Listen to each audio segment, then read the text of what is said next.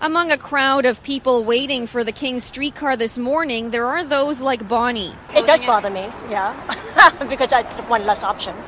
They shouldn't close the street at all. But many others say there were pros and cons the city had to weigh, and they understand why the pros for the Street Fest won out. I appreciate the film festival for what it is, and I think being able to have that inviting street space and open street space for pedestrians for a few days is great for foot traffic for all the restaurants and other businesses down here. It's a little bit of inconvenience, but I mean, it's not the end of the world. On King Street, Justine Lewkowicz, News Talk 1010.